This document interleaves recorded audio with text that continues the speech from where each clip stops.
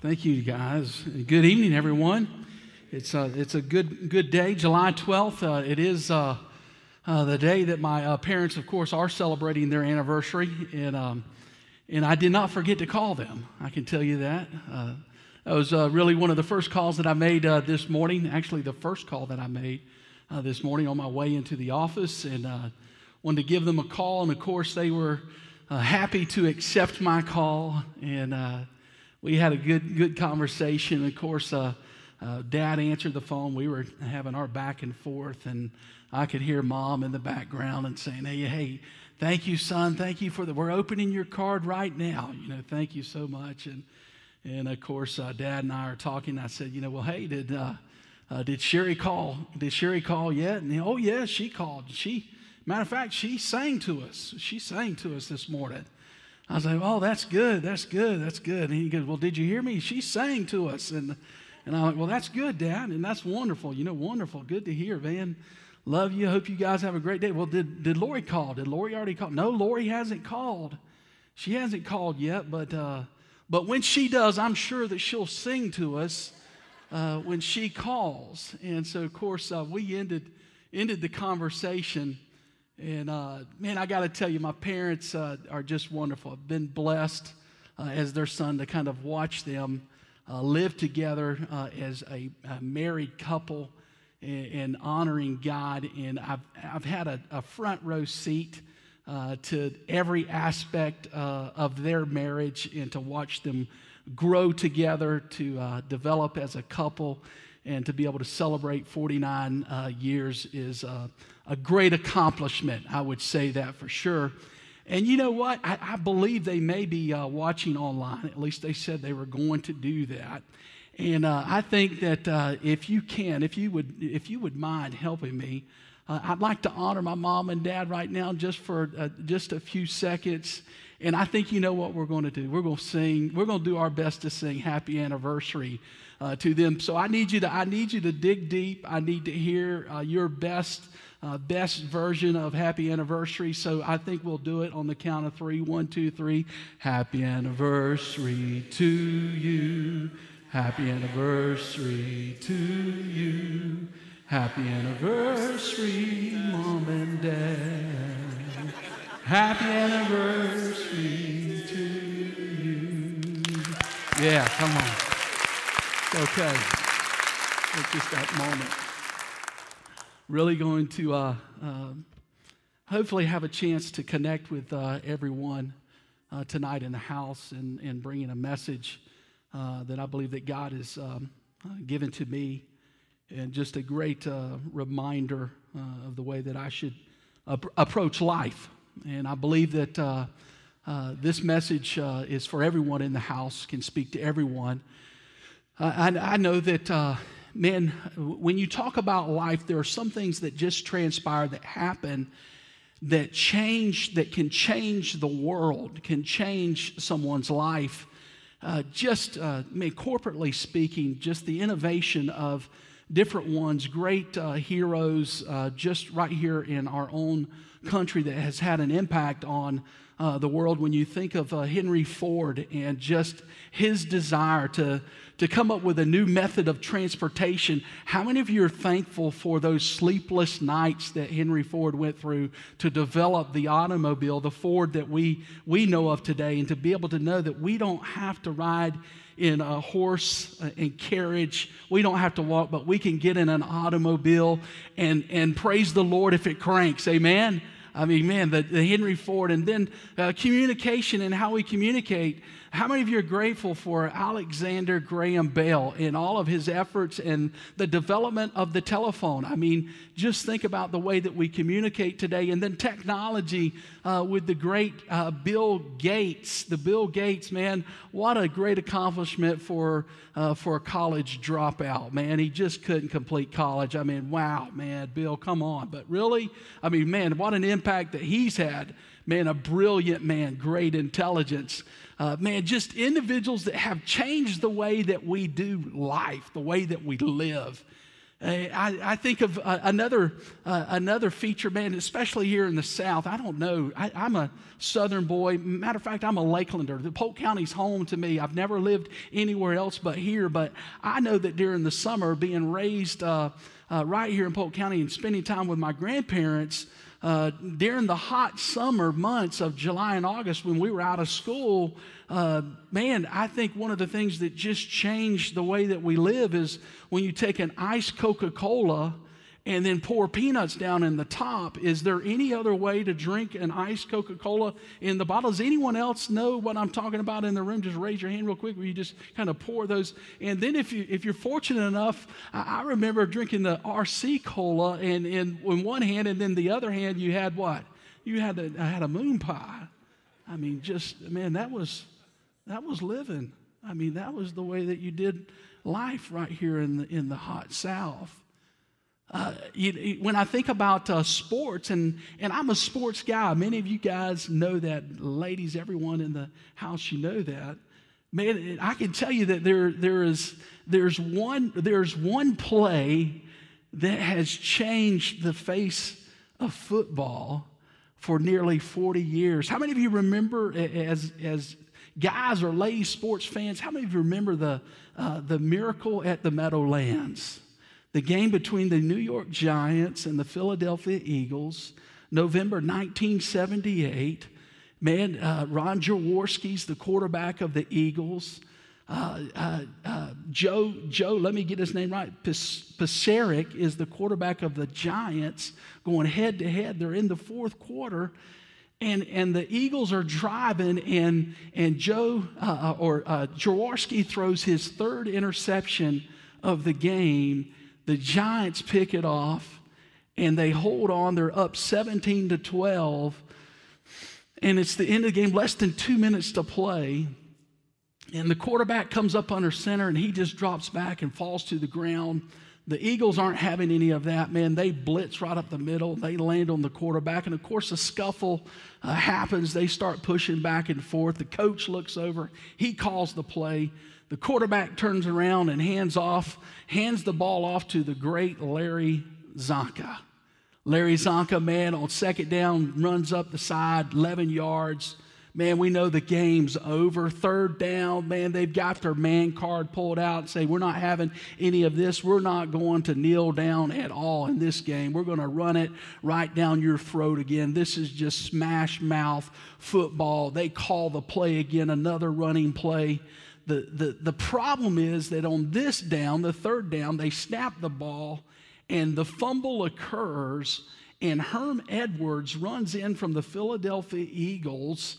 As the credits are scrolling on the TV, the end of the game, and he scoops the ball up from about 30 or 40 yards out and runs it in, and the commentators are going, I cannot believe this. I am not believing what I'm watching. A touchdown in the closing seconds of the game. The miracle in the Meadowlands takes place. Man, we see that often in football. Man, that last second hope, that last second drive. But that's the one play that almost immediately the following week, whenever a winning team had the leading score, from that point forward, you can almost watch it now from the professional league down to the college, to the high school, local pee-wee, that if you have the winning score, what do the teams do? They come up under center and they kneel it out, right? They just simply take the snap and take the knee, and that's the end of the game. That one play, that one mistake that they've lived with forever changed the way football is played, and it's changed it for 40 plus years. There are some things that just happen, that transpire. I believe that we can look in our scripture tonight and turn with me to the Old Testament, to Daniel.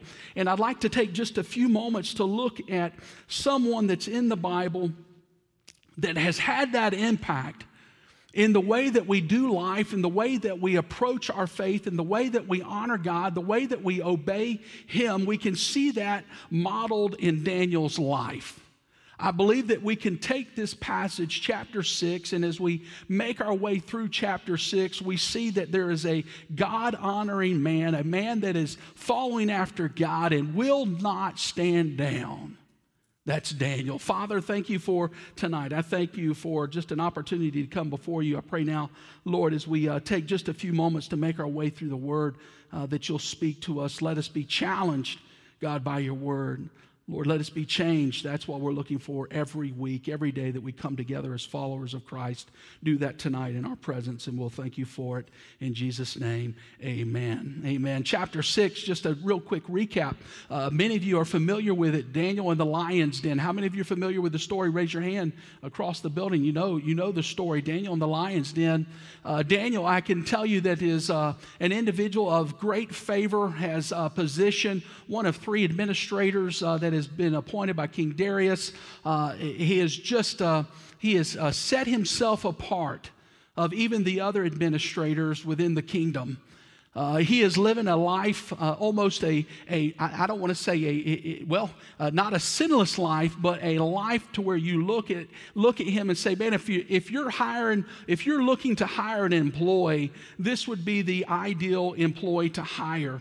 If you were looking for just a neighbor that you could say, man, who is that perfect neighbor that absolutely is there to show great care, and whatever the case might be, that is Daniel. Daniel, when we talk about politicians, if there is a politician that you could point to and say, man, that is a God-honoring politician, that would be Daniel. Any representative, governor, whatever, you could say, man, if I'm looking for someone that really just does life the way that life should be done, that is Daniel. And Daniel is making his way through, and he's late in life, probably mid to late 80s, right around 90. And word has crept out that he is about to be appointed as really the right-hand person of King Darius. And then you guys know the story. What happens? All of those that are under him begin to become jealous, and they become envious. And they begin to plot against Daniel and looking for an opportunity to tear him down. But they know Daniel to be a righteous individual. They know Daniel to be a person that is God-honoring, and they can't come up with anything that would tear him down. There's nothing in the closet to say where they pull the door open and there's skeletons there. Daniel is just clean as a whistle. But they come up with the idea that say, hey, if we're going to get after Daniel, there's one thing that we can do. We can get in there and kind of poke at his faith, his obedience to God. Let's see if we can just kind of rattle him a little bit and challenge him. And matter of fact, we'll get the group together and we'll go to the king and see if we can come up with a document, a decree that will really kind of clamp things down on Daniel legally and bind the king to make sure that he sends Daniel to the lion's den, and we'll be done with Daniel. It'll be our opportunity to really kind of shine and step forward once we get rid of Daniel. And so they did that, and of course, they really, for the lack of a better word, bamboozled the king and really got him to sign off. And then, of course, how many of you know that you always will face opposition in life? You don't have to go and look for it. How many of you know that sometimes it just shows up on your doorstep? You know what I'm talking about? I don't know, in the workplace, in your neighborhood, wherever you're at, there's opposition waiting for you. And that's what Daniel faced. Here he is, a man that is desiring to live his life, a life of obedience before God. And there are those that have come together to pull him down, to really kind of just rattle his cage. And Daniel gives us a great example when we talk about taking a knee, a great example of what we should embrace, a best practice, a behavior that we can incorporate, that we can hold on to and say that even in the face of opposition, our response is to take a knee. Our response is to draw close to the Father for a deep desire to deepen our relationship with Him. In verse 10, if I can kind of launch from there and talking about that there will always be opposition when you serve God. It says, now when Daniel learned that the decree had been published, he went home to his upstairs room where the windows opened toward Jerusalem. 3 times a day, he got down on his knees and prayed, giving thanks to his God, just as he had done before. Then these men went as a group and found Daniel praying and asking God. for help. Opposition will always be there. Opposition found Daniel, but Daniel gave us the perfect response. The question is what will we do whenever the fist of opposition has a chokehold on us? How will we respond? Will we be able to have the courage that Daniel exemplifies for us in this passage tonight? Will we be able to say, man, though opposition is coming towards me, my first response will be to do what? To find a place, an upper room, and to be able to kneel down in the presence of God and to begin to thank Him even through my difficult days. Daniel gives us a great example, even at the age of 90 years old. Here's the reality that Daniel had nailed it down once and for all. He had nailed it down that he had control of nothing. He was able to enter into the presence of God and say, God, I'll continue to honor you. I'll continue to exalt you. I'll continue to worship you. God, thank you for this day. God, even though there are enemies that surround me, God, I thank you for an opportunity to serve in this kingdom. I desire to worship you. I have no control of the outcome. I have no control of the results or the circumstances. All I simply want to do is honor you. And so I bow down in your presence. You think about his commitment, and we point to the 3 times a day where he would then enter into the upper room, and he was known. He was known for that. As Darius is approaching him, said, man, hey, I know there are those that are wanting to throw you into the lion's den, but may your God who you serve continually rescue you. What do we do 3 times a day? Is there anything that we can point to that we do with consistency each and every day? How many of you are people, by raising your hand, how many of you are people of routine? I mean, you've got a routine and you just stick with it each and every day. It's just the same thing that you capture each and every day. I can tell you that for 26 years that Kelly and I have been married, I eat 3 meals every day. 3 meals every day. 3 things that I do every day: breakfast, lunch, dinner. And I can tell you that she's never, in 26 years, she's never had to call me one time. She's never had to call me one time and say, hey, honey, don't forget now, lunch today, I want you to make sure that you have your meal. I've never gotten that call. Never had it. Wally, even at dinner, man, I've never had that call. Never had to. Now, I don't even know that they've had to ring the dinner bell for me to make my way to the table. I just have that sense to be able to find the table and the goodness that is there. There's something that's just within us, humanly speaking, that sometimes we just don't have to be told to do certain things. We don't have to be reminded to do certain things. Over the weekend, Colby and I were out in the yard, and I was preparing. I just needed to spend some time out there to clean it up, and of course, I'm yelled back to Kelly, I'm going out into the yard, going to work. And Colby was home at the house with us this weekend, and he heard me, and he said, Papa, I'm coming. He's 3 years old, and of course, I'm thinking, okay, it's nothing intense. Okay, buddy, come with me, come with Papa. Put your shoes on now, okay, all right. And so we're making our way, and I'm out there, and I'm just kind of spraying some weeds and Roundup, and that's all I'm doing. Nothing really too strenuous. And Colby's walking along with me. How many of you know it's just hot this summer? I mean, it is just hot, and so we're not even probably 10 steps, and I'm talking about, man, we're just covered just in sweat. And Colby's just tracking right along with me, and he's having his own conversation. We're talking, and I'm spraying, and Colby, don't get in it, get away. Come, let's go, Colby. Come on. We keep making our way through the yard, and so we walk down the side, then across the back, and we're making our way.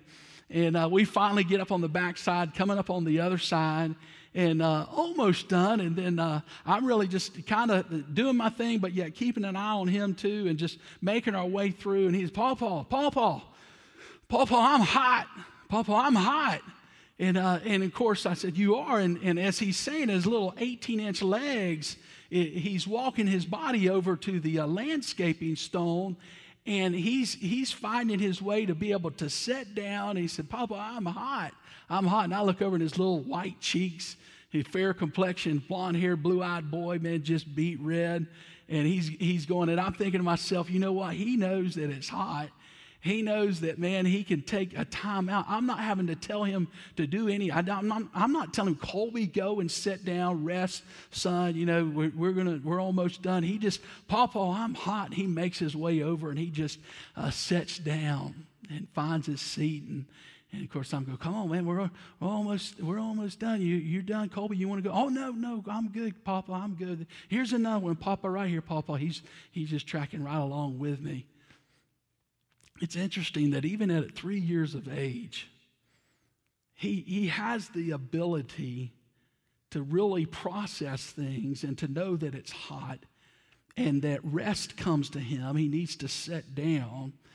I believe that there's behaviors, things that can happen within us because we are Spirit-led, that when we begin to embrace those behaviors, those activities, that it almost just becomes a second nature to us, that we don't have to be told, we don't have to be reminded to get into God's Word, we don't have to be told to get into prayer. The same is transpiring with Daniel. He's facing opposition. This is not the first rodeo, if you will, for Daniel. This is not the first opposition for Daniel. 90 years of age, he has seen opposition. He has seen dark hours, and he just automatically, when they come against him, the opposition, he does what the Spirit that is within him tells him to do, and he calls on the name of God.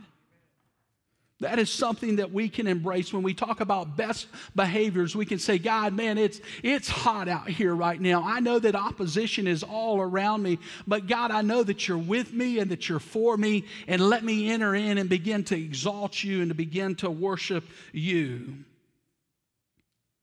Charles Spurgeon states in a matter of true prayer, he says, true prayer is neither a mere mental exercise nor a vocal performance. It is far deeper than that. It is a spiritual transaction with the Creator of heaven and earth. I love that last part of his statement, that prayer, what is it? It's a spiritual transaction with the Creator of heaven and of earth. I love how that same theme is carried, that same command is carried into the New Testament when the disciples asked, then how should we pray? And we talk about a spiritual transaction, and Jesus responds, this is the way that you should pray. Pray, our Father which art in heaven, hallowed be thy name. Seeing the authority, the might of our Heavenly Father, that's the way that you and I can also pray and know that it is a spiritual transaction that is taking place between you and the Creator, you and your Heavenly Father, you and the miracle giver, to say, I have that relationship with God. And Daniel experienced that same presence, that same nudging within his own spirit to say, opposition, darkness is around me. I don't care even if I'm on the mountaintop. It's a part of my life. It's who I am. I will go into prayer regardless of the circumstance. What is our reaction when we're faced with opposition or those who are out against us to take us down? Do we look for revenge? Do we run for cover? Do we worry? Those are all emotions, things that we face, things that we go through, that we process through. We have not arrived. We're there. But let it be said of us to say, man, that is a person, man, of great faith. Whenever difficulties come their way, I often see them, and they first say, man, let's pray. I can tell you that Chloe, our youngest baby, in just coaching her and bringing her along, Grant's doing well. He's 23, Taylor's 24, and then the baby, Chloe's 14. And she owns the place, man. She will just flat out tell you. And we were at the dinner table and just having an exchange the other day, and she sits down and says, Dad, I know what I want to do. I know what I want to do. And I said, well, great. And I said, well, tell me. She goes, well, I already did. And I said, well, you did. You already told me what you want to do with your life and what's going on. And she just looks at me and I see her and I see my wife's face, lovely face in her. She's having this conversation back and forth with me and just very direct and saying, well, Dad, I told you, and you just, you're not doing that. I said that? And she goes, yes, you did say that. I don't know, man. It's amazing how even at that age, a female can remember exactly what you said maybe 5 or 6 or 7 years ago. I said that. She goes, yes, you did. I said, well, what is it? What do you want to do? Remind me. I need to be reminded. And tell me. She goes, well, Dad, I want to do real estate. I'm going into real estate. I'm getting my license, and you told me that I'm going to college, and da-da-da. I said, well, and I'm trying to, you kind of learn as a parent. I've got 2 older kids, and how many of you know that you just kind of learn to be a better parent along the way in the way that you respond as you kind of make your way. And so I'm like, okay, she's already reminded me that I did the, no, you're not, kind of thing. I'm like, how can I respond differently to her? And I looked and said, man, this is a great moment, a teaching moment for us here. I said, Chloe, let's do this. I said, I believe that that we're a family of prayer, right? Yeah. I said, so let's do this. Let's pray and ask God for direction. And when he speaks to you and he speaks to me, that we'll accept that, okay? How about that? We're 4 years, 5 years out from now. Things change. But, if you believe, if you pray, when you turn 18, 19, 20, wherever you're at, and you say, man, this is what I believe that God has directed me, then I'm telling you that I'm gonna look at you and I'm going to say, if you believe that God is directing you to do that, then, man, you go for it. You know what I'm doing there?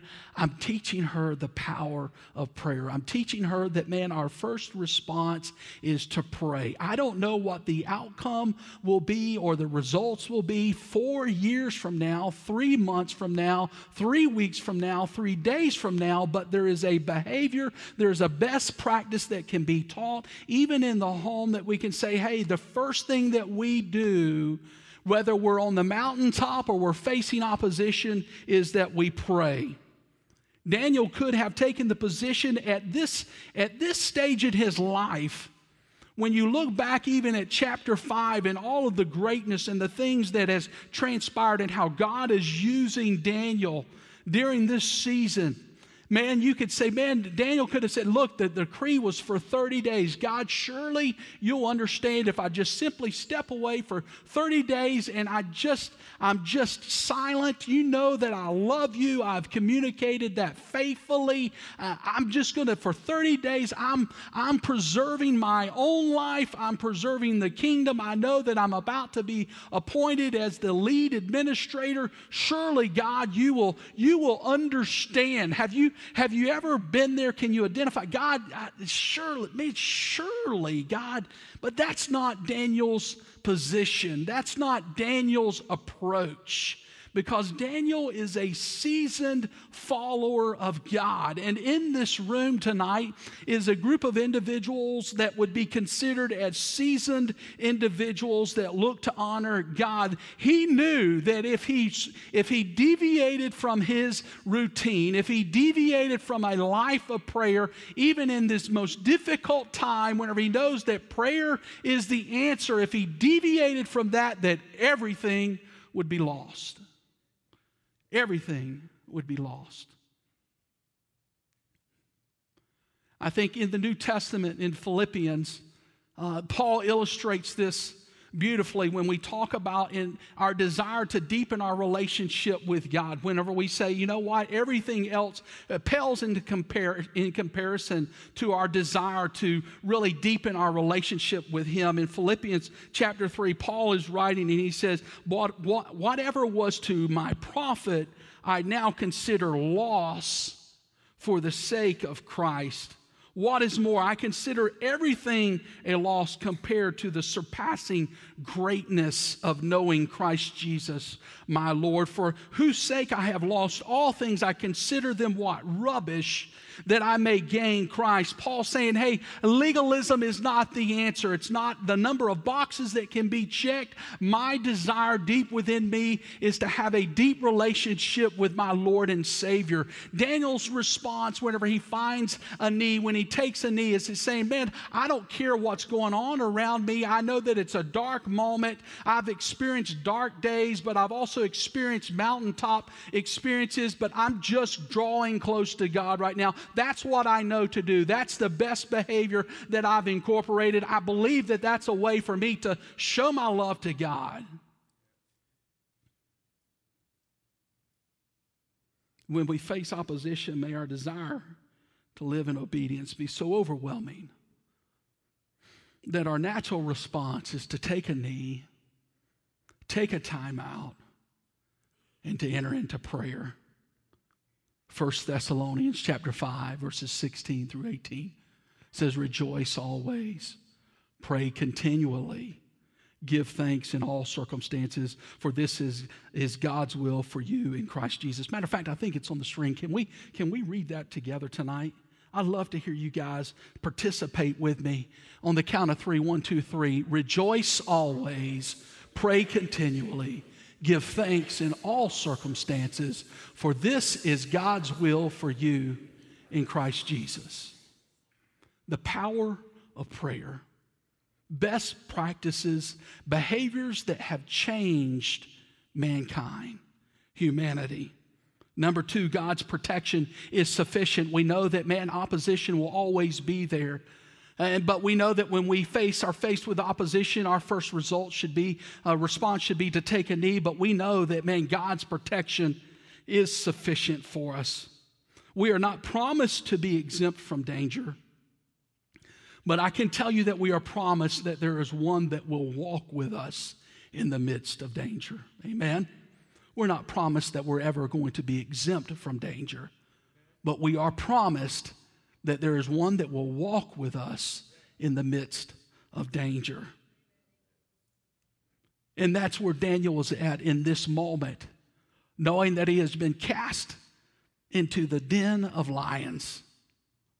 Lions that should just naturally, man-eating, deep growls, whenever he's thrown in, should have just devoured him in a moment's notice.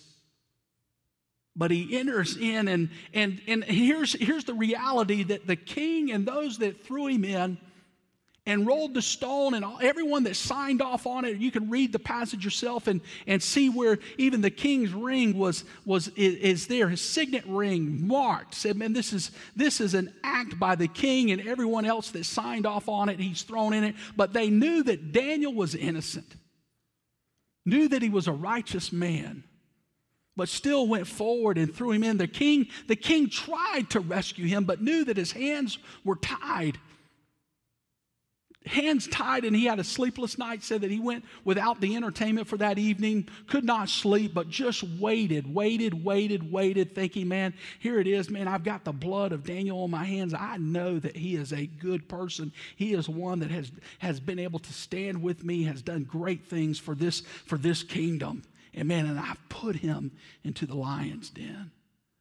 At the break of dawn, what does Darius do? Darius takes off. And you got to understand that whenever the king travels, he doesn't travel alone, but everyone else comes with the king. All the guardsmen, everyone else, they're tracking, they're making their way. And they come, and of course, as they're approaching the den, Darius calls out, "Oh, Daniel, may the God that you serve continually, did he rescue you, Daniel?" And the stone is there, and I don't know how quick the response came, but I can tell you that the response did come, and Daniel responds. In verse 21 and verse 22, Daniel answered, "O king, live forever." That's another best practice that we can embrace. Here's the reality: a man that threw him into the depths of this den, and his response back is, "O king, live forever." I can tell you that that's probably not the response that I'm calling out. I can't wait to get my hands on you that just threw me in here. But still, the humility of Daniel, respecting the person that still is in authority, and he calls out, "O king, live forever." And then I love this: God's protection is sufficient, and his response is, he says, "Listen, for my God sent his angel." Enough said. For my God sent his angel, and he shut the mouths of lions. They have not hurt me, because I was found innocent in his sight, nor have I ever done any wrong before you, O king. Why was Daniel protected? Why did the lions not devour him, tear him apart? I can tell you the reason why is because Daniel trusted in God. I can tell you that if the behavior was prayer on the outside of the den, that prayer was the same behavior that was taking place on inside the den. There were lions ready to devour him on the outside of the den, and there were lions ready to devour him on the inside of the den, and he did not waver in his response. Even in the depths of that den, he found time to pray, because that's who Daniel was. A man of prayer. Daniel's statement, my God, my God. I can tell you that when we utter the words, my God, what we're doing is we're speaking to the authority of who he is. My God. There is authority that comes with knowing who our God is. He is the all-powerful. That's our God. My God. My God sent his angel. My God shut the mouths of the lion. I'm standing here and I'm not hurt. There's not a mark on my body. Years ago, you guys have heard the story on Taylor, our daughter. When she was 2 years old, taken into the hospital. Some of you are in the room and experienced that with us.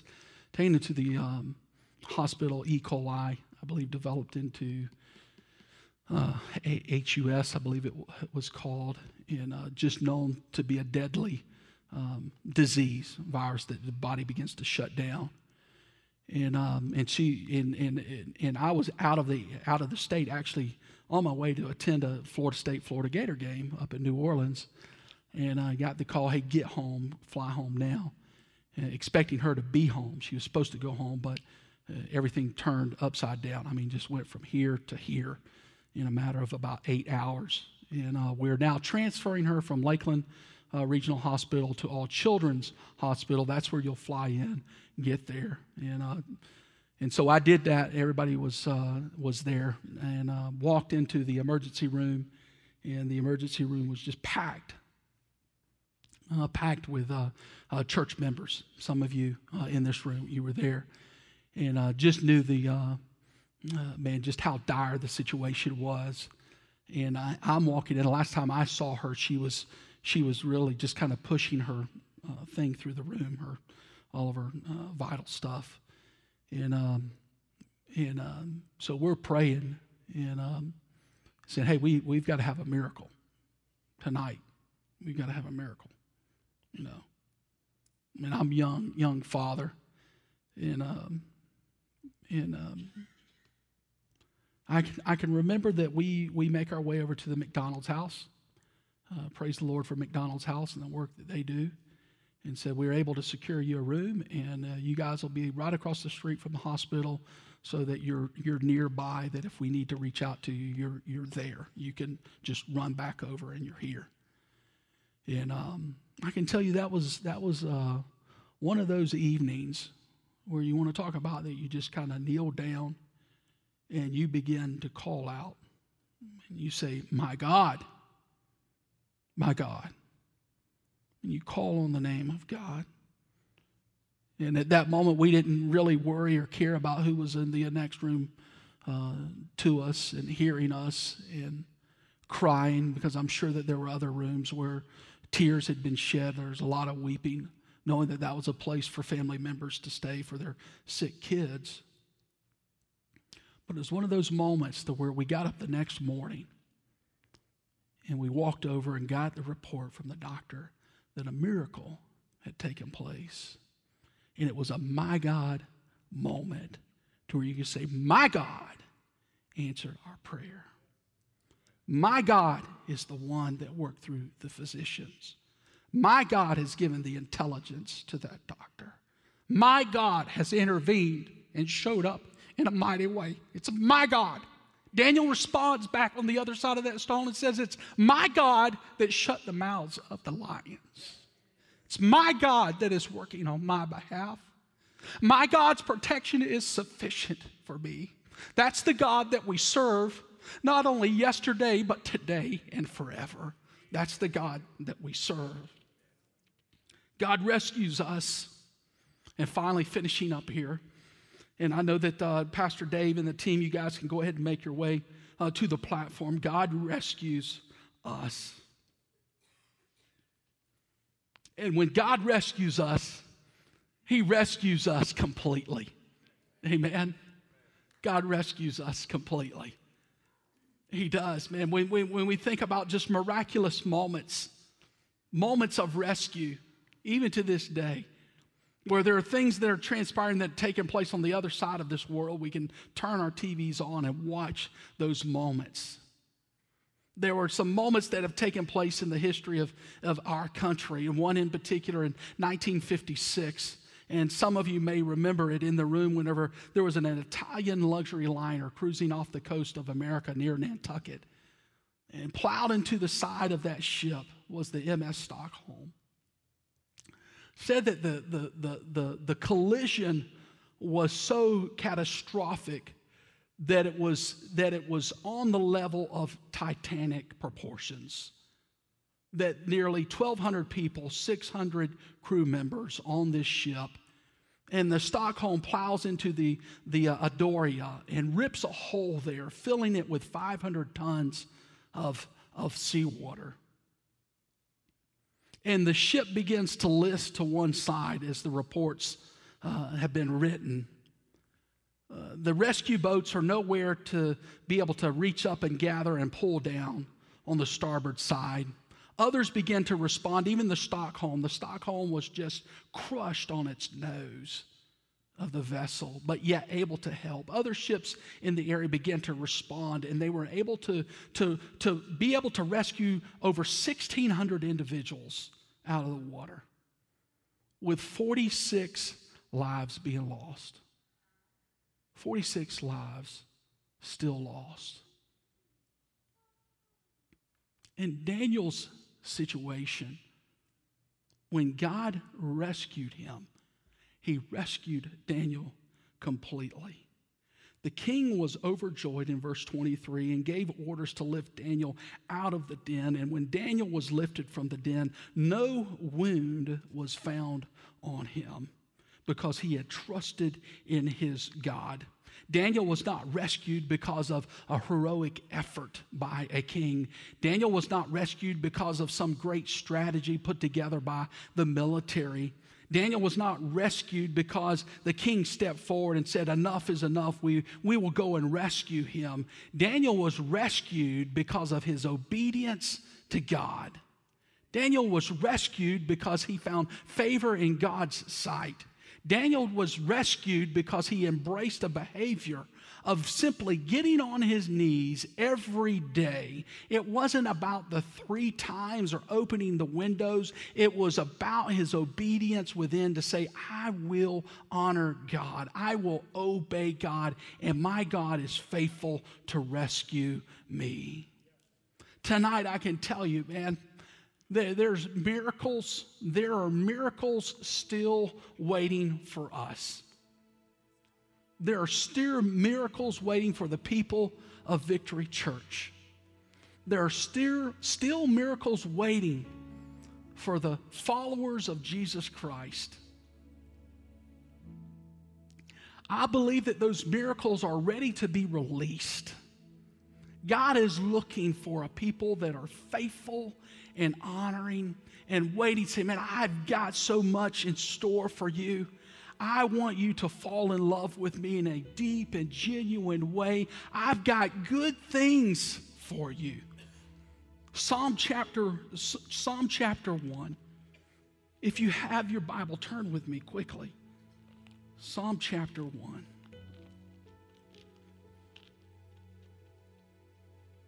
You probably can beat me. Psalm chapter 1.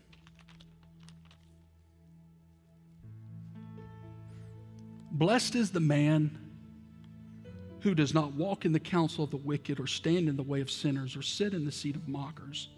But his delight is in the law of the Lord. On his law he meditates day and night. He is like a tree planted by streams of water, which yields its fruit in season, whose leaf does not wither. Whatever he does prospers. Not so the wicked, they are like chaff that the wind blows away. Therefore the wicked will not stand in the judgment, nor sinners in the assembly of the righteous. For the Lord watches over the way of the righteous, but the way of the wicked will perish. I can tell you, there are miracles in the house ready for those that draw near, that say, man, I'm in the presence of God. Those best behaviors of taking a knee, of kneeling down and praying and getting to God's word to say, I don't need to be reminded. I don't need to be told to do this. It's just something that's deep within me. Just as Paul is writing, saying, man, I have a hunger no longer to check boxes, but really I've experienced what it means to know Christ, my Lord and Savior. I want to know him in an intimate way. Will you stand with me tonight? You may be in the house tonight and you say, man, I've never ever had the opportunity to accept Jesus Christ as my Savior. Hey, there's no greater miracle known to anyone in this room than the miracle of someone coming to faith and calling Jesus Christ as their Lord and Savior. That miracle can happen tonight, where their life is pulled from the depths of hell and say, man, your name now is written in the Lamb's book of life. You'll have everlasting life in him. That could be someone in the room tonight. That's a miracle. I hope you're praying and anticipating that someone will come to know Christ as their Lord and Savior. That's why we gather on Wednesdays and Sundays, to be able to come corporately, worship, but then to give an invitation to someone to say, yes, I'll worship Jesus Christ as my Lord and Savior. I acknowledge him as the Son of God. That could be your prayer tonight. You may say, you know what, Tim, I need to really nail it down once and for all, man. Just know that, man, my desire is to honor God, to obey him. But, man, I have really just been struggling in that area. I want to nail it down once and all. I'm a seasoned believer, and I know that I need to embrace some best behaviors. Let it begin tonight. Let me start new. How many of you are grateful that God is a God of fresh starts? Amen? God is a God that forgives us and allows us to start again. So as Pastor Dave leads us in this worship, if you're looking to, man, start a relationship with Christ, come forward. If you're wanting to rededicate your life, come in agreement and pray with us. If you're saying, man, I just need some encouragement in my spirit tonight, I need someone to pray with me, man, I am facing some opposition right now, and I just need some encouragement from another brother or sister in Christ. Come now, let's do that right now as Pastor Dave leads us in this song.